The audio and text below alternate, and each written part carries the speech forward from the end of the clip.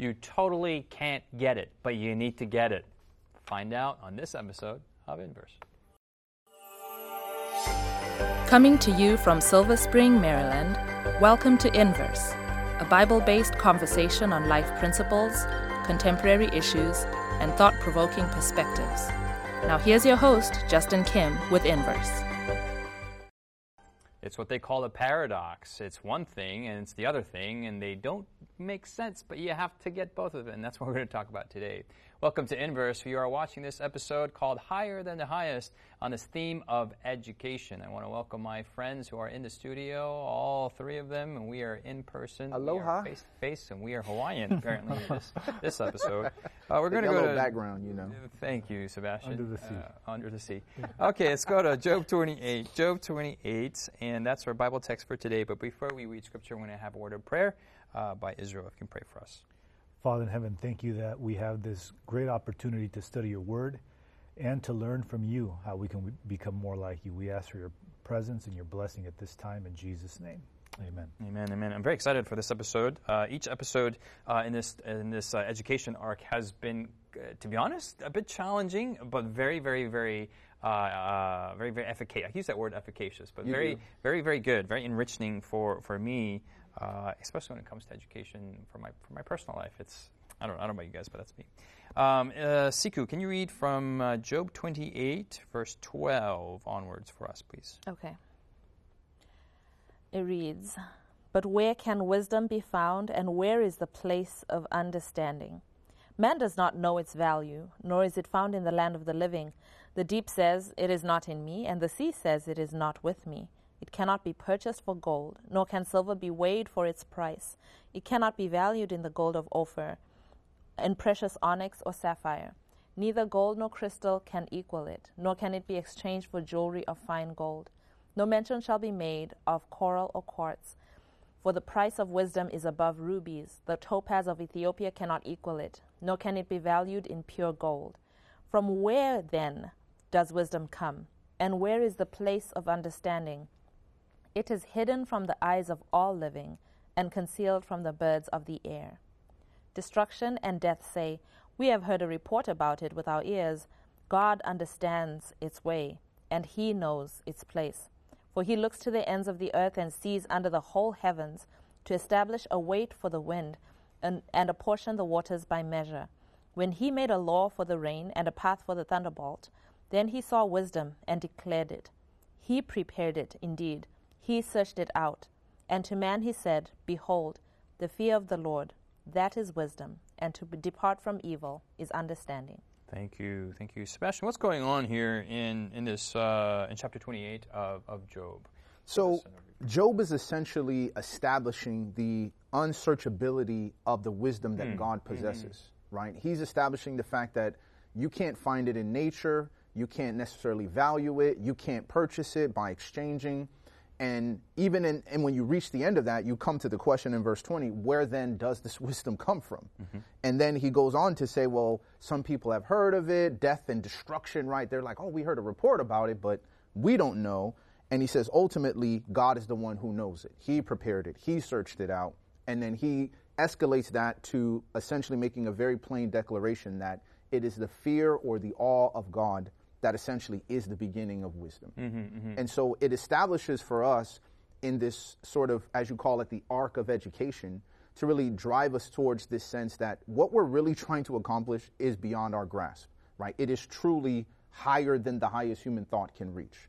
And to think of that as an ideal and yet something to be striving for is sort of the paradox, right, of what we're trying to explore this episode, of how is it possible that we can attain that which is unattainable.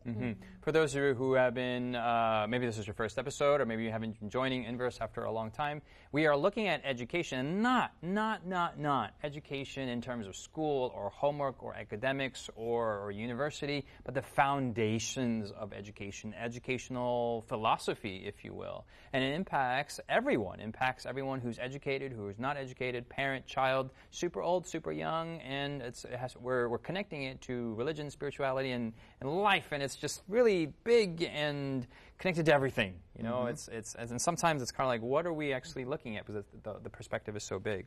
So we've looked at different aspects on knowing God as the beginning of education. We've looked at God as creator, God as redeemer. And in Israel, like here, we're looking at, there's this paradox. Okay, we got to know God, we got to know His God, redeemer and creator, but it's so big, but you've got to get it. And I just, this gets to be a little bit too abstract, too much. Why are we looking at this? Yeah, well, as Sebastian has already said, there are many. The challenge that we have as human beings is that, and we talked about this in previous episodes. We've made ourselves into the image of God. We've made God into the image of humanity. Yeah, and so man and woman. Yeah, and so or just whoa, and so the thing is that in many situations, we're under the understanding and under the belief that that there is some kind of wisdom, some kind of knowledge, some kind of that we have access to these things. And so we think, when it comes to spiritual things, for sure we need God. When it comes to things that are beyond my grasp, my ability, like for example, I am 100% horrible at math. You know, my third grade son was better at math. I couldn't help him anymore. And so in those things, it's like, God, I need you for math, man. I need you really right now. And so there are certain things that we easily credit our need for God for. But then there's other things that we think we actually have some sort of ability. A handle on. Need God in. Yeah. And so what Job is trying to tell us here is actually wisdom in its true understanding, when we truly understand what wisdom is not attainable. So it says, first of all, we don't even know, he starts off by saying in verse 13, we don't even know the value of wisdom. We think we know the value of wisdom, but we don't. Then it goes in verse 13, it cannot be found in the land of the living. Then it goes on in verse 14, it says, you can't purchase it. You know, and verse 15. And these kind of things actually speak to our modern approaches to education. We think we can buy wisdom. Right. We pay enough money, we're going to get a degree. That degree is going to give us a job. That job is going to make us smart. We think that we can, we think we know the value of wisdom, right? And so we'll tell our kids, don't study the Bible. That's not as important as, you know, studying for the MCAT is. We think we know the value of it. We think we have found the wisdom, right? Just the fact that we advise people shows that we think we have wisdom in and of ourselves. It can't be purchased. Verse 18 says, no mention shall be made of it. And even the understanding of what wisdom is, finally it concludes in verse 21, it is hidden from all the eyes of the living. And so ultimately, at the end of the day, wisdom is hidden. Yeah, you can't get it. Yeah, we can't access it. How do we then access it? Then it goes on and says, well, God has it. And think about the idea of the fact that something can't be hidden unless it's hidden by someone, right? So you're like, well, this thing is prevented from me, right? Who has hidden this thing? And where can I go to find it? And you think about the ideas of, you know, I grew up reading different types of books and I love mysteries.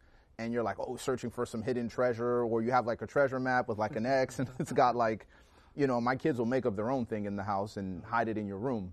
But I look at the fact that God having hidden this wisdom, it's almost like he's setting up a scenario where ultimately any true pursuer of knowledge and wisdom is eventually going to find themselves at the foot of God. Yeah. And it's like, dude, like I've tried everything else, all the gurus, all the PhDs, all these other forms of knowing and learning. And I realized this thing is not accessible to me. Someone has hidden this.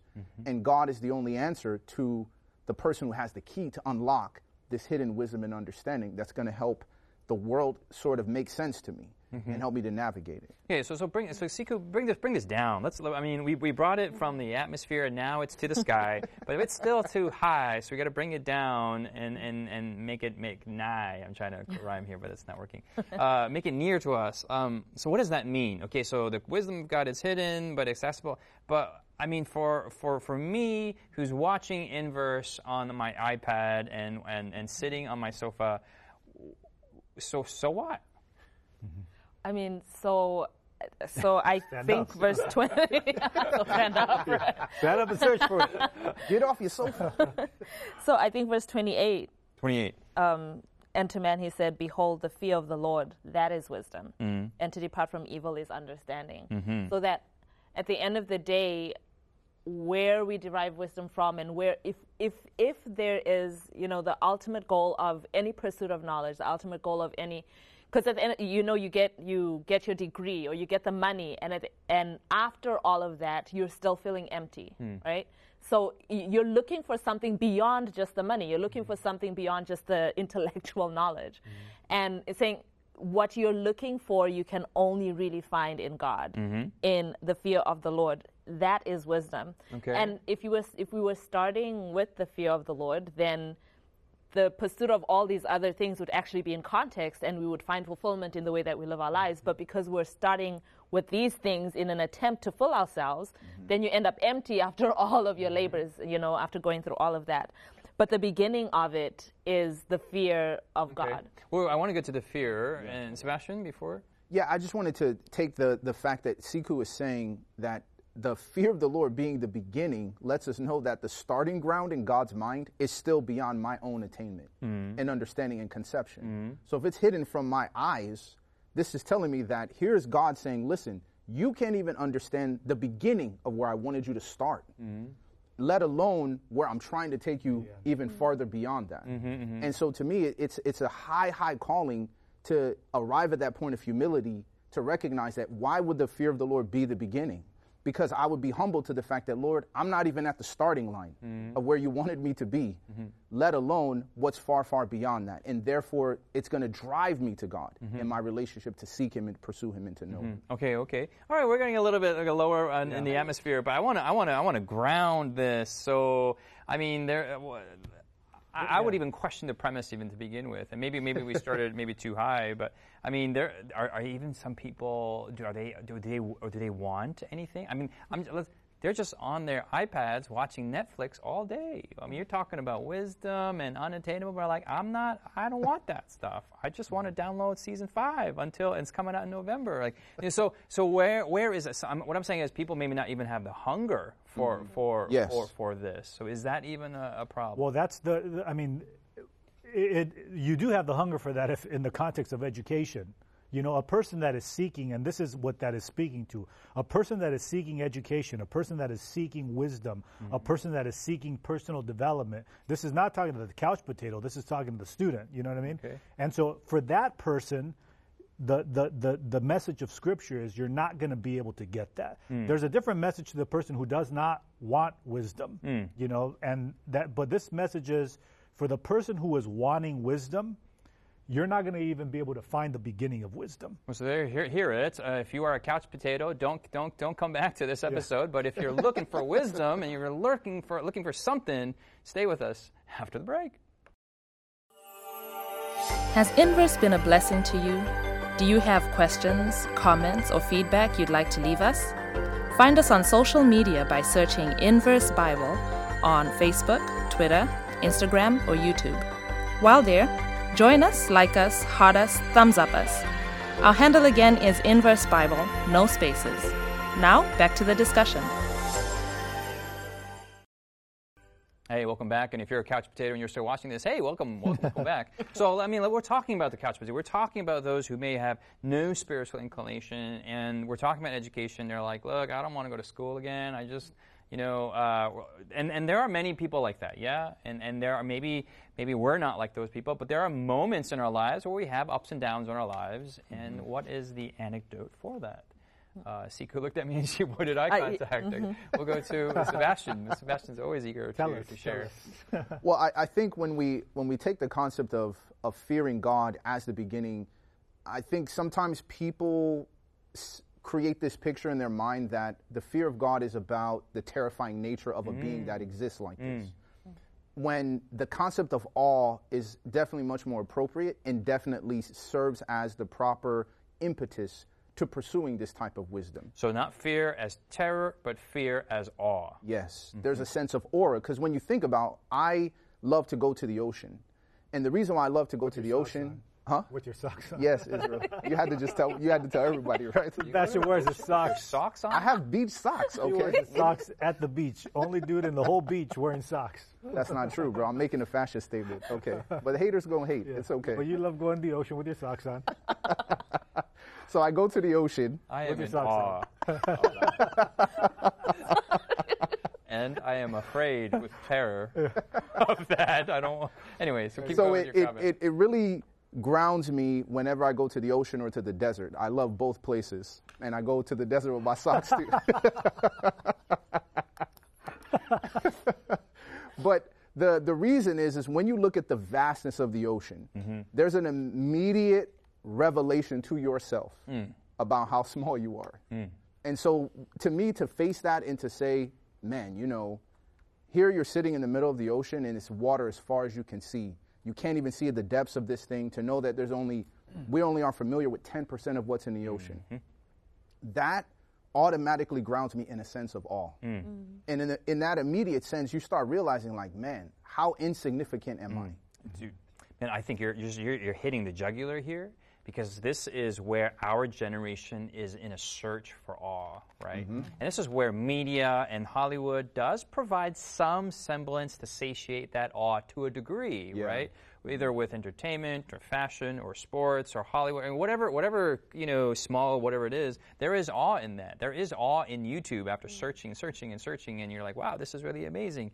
But it does satiate, and then after that, it ceases to be awesome, and we need that, which only the human heart can be in awe of for eternity. Yes. And that is where chapter 28, verse 28 is, behold, the fear of the Lord, that is wisdom. To depart from evil is understanding. Yeah. So this fear, I really appreciate that. That is not fear as in terror, but fear as in awe. And that's the question that we need to ask ourselves, and I ask all of you, do we have that's the presence of awe in our lives always before us? And I think that's the thing that gets us out of our couch potato mindset. And we all have those tendencies in all of us, those moods and whatnot, yes. And we need to have that before us. Israel and then Siku. When the Bible talks about fear, it's not always, and that's a point that Sebastian's making, it's not always talking about being afraid of something. Deuteronomy chapter 6, verses 1 and 2 Deuteronomy 6, yes? It talks about the fear of the Lord in the context of obedience. Okay. And it says, now this is the commandment, and these are the statutes and judgments which the Lord your God has commanded, and notice what it says, to teach you, that you may observe them in the land which you are crossing over to possess. So here God is saying, or Moses is telling them, these are the things that God has been trying to teach you. These are the things that are important for you to understand. And then it says in verse 2, that you may fear the Lord your God.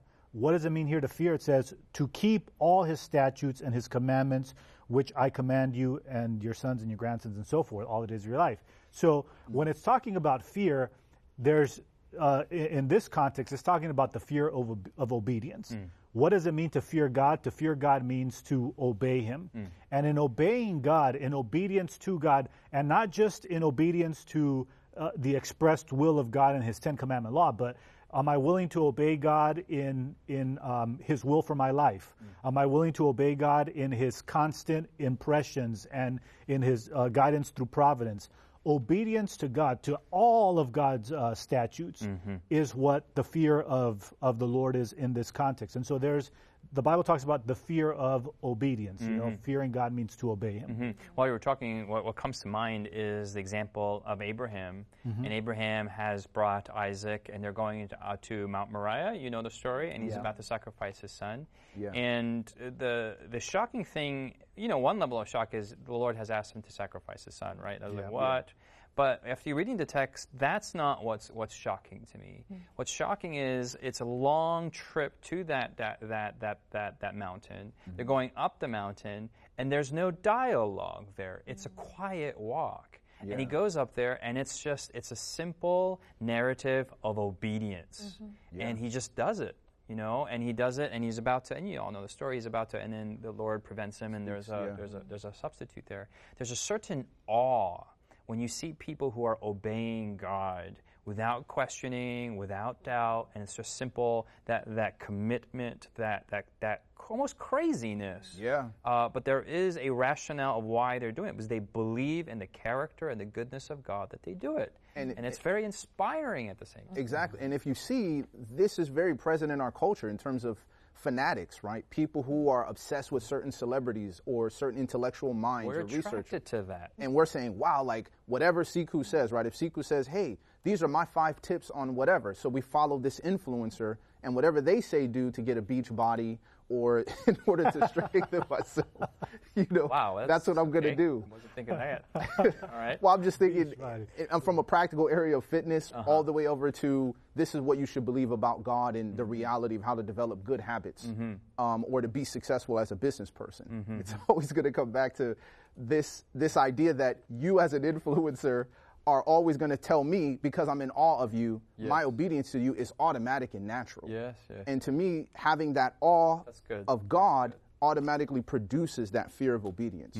Because I'm like, I'm so in awe of his wisdom and his goodness, and his character. If he tells me this is good, no question, right? I'm going to obey it. I'm going to follow it without question. Siku.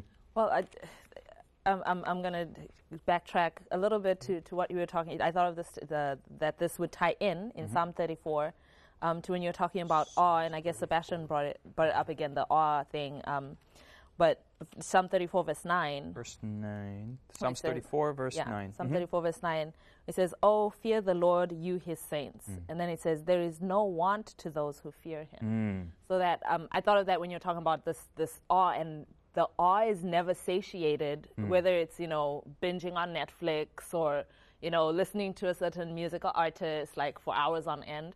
But that sense of awe is never satiated when it's placed on finite things. But when it's placed on God, there is a satisfaction that comes with that. Like when our meditation is on him, because he's given us in our hearts, infinity in our hearts. Like he's given us the ability to desire this, like to an infinite level, and he's the only one who can really fill that. So that fear of God, the satisfaction only really comes when it is directed Godward. Amen. There's another fear in Deuteronomy 10. Okay, going back to Deuteronomy chapter 10. Deuteronomy 10 and verse 12, it says, Verse 12, yes? It says, "And now, Israel, what does the Lord your God require of you but to fear the Lord your God and to walk in all his ways and to love him and to serve the Lord your God with all your heart and with all your soul." And then it'll repeat that again later on in, I think, verse 20. And so when it's talking about fear in this context, it's talking about the fear of godliness. And by godliness, it's talking about not just doing the things that God has asked us to do, but loving God, right? And over and over in Scripture, you find this concept that it's not enough just to do things, but God also wants us to love doing those things. We have Micah 6:8. "He has shown you, O man, what is good." What does the Lord require? To do justice, and then it says, "and to love mercy." And so there's not just this dutiful component to following God, but this joy, right? This joy in godliness. And so it's real. It's not mechanic. Right. And so when it talks about the fear of God, it's talking about obeying God. It's talking about being satisfied in having God being our sufficiency. And then it's also talking about the love for, or the quest for godliness. I love this discussion because sometimes when people think of spirituality and religion, it's like, hey, that's what religion is, that which says this is good, this is bad, so don't do those bad things. Don't do. But really, this approach is saying, hey, let's take a closer look at God, and He is that which satisfies and that which is so much better than anything else. So it's not that you shouldn't do. It's like, here's something better, and just naturally you gravitate towards that which is infinite. I think it's a better approach when it comes to in educating and in youth ministry and in education and dealing with young people. I wanted to go to one more fear in Psalm 115. Psalms 115.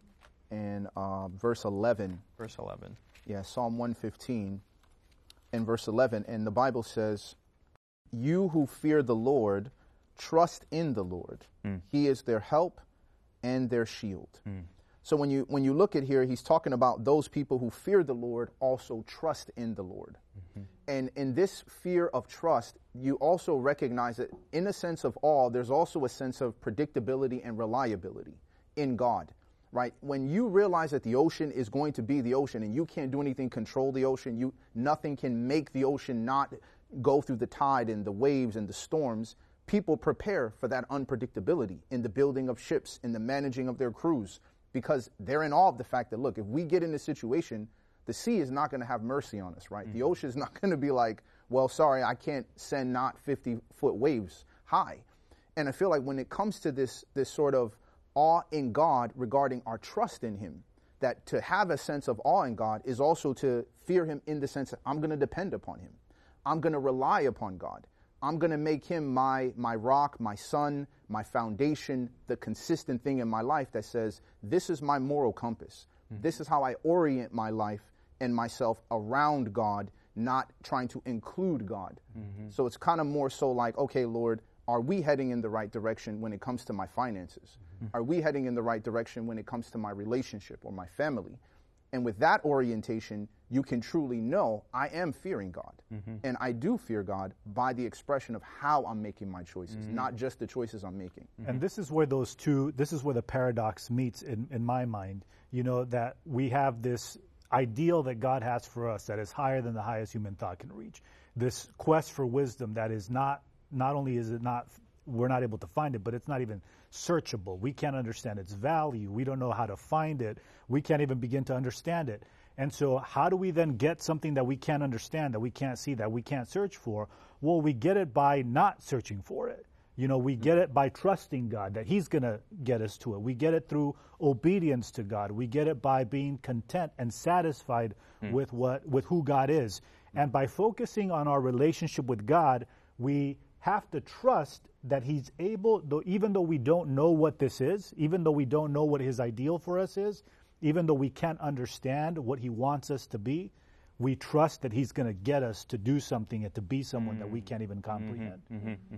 This episode was very challenging for me, a personal challenge, and to really sit down and, as Israel said here, to not seek and just kind of relax and to rest and to trust in the Lord Jesus. At the same time, it's a very hopeful episode, a hopeful topic, that the Lord has the best for you in mind, and all we have to do is be in awe in relation to him.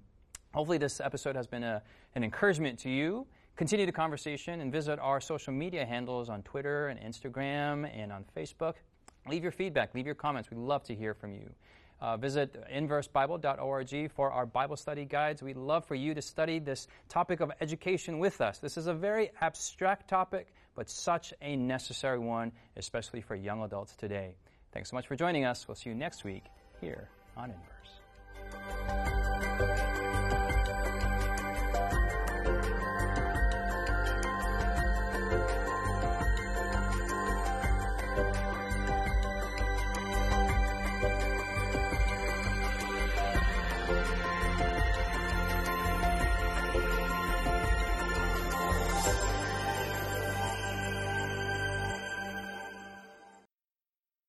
You've been listening to Inverse, a Bible-based conversation with Callie Williams, Israel Ramos, Jonathan Walter, Sebastian Braxton, Siku Dako, and your host, Justin Kim.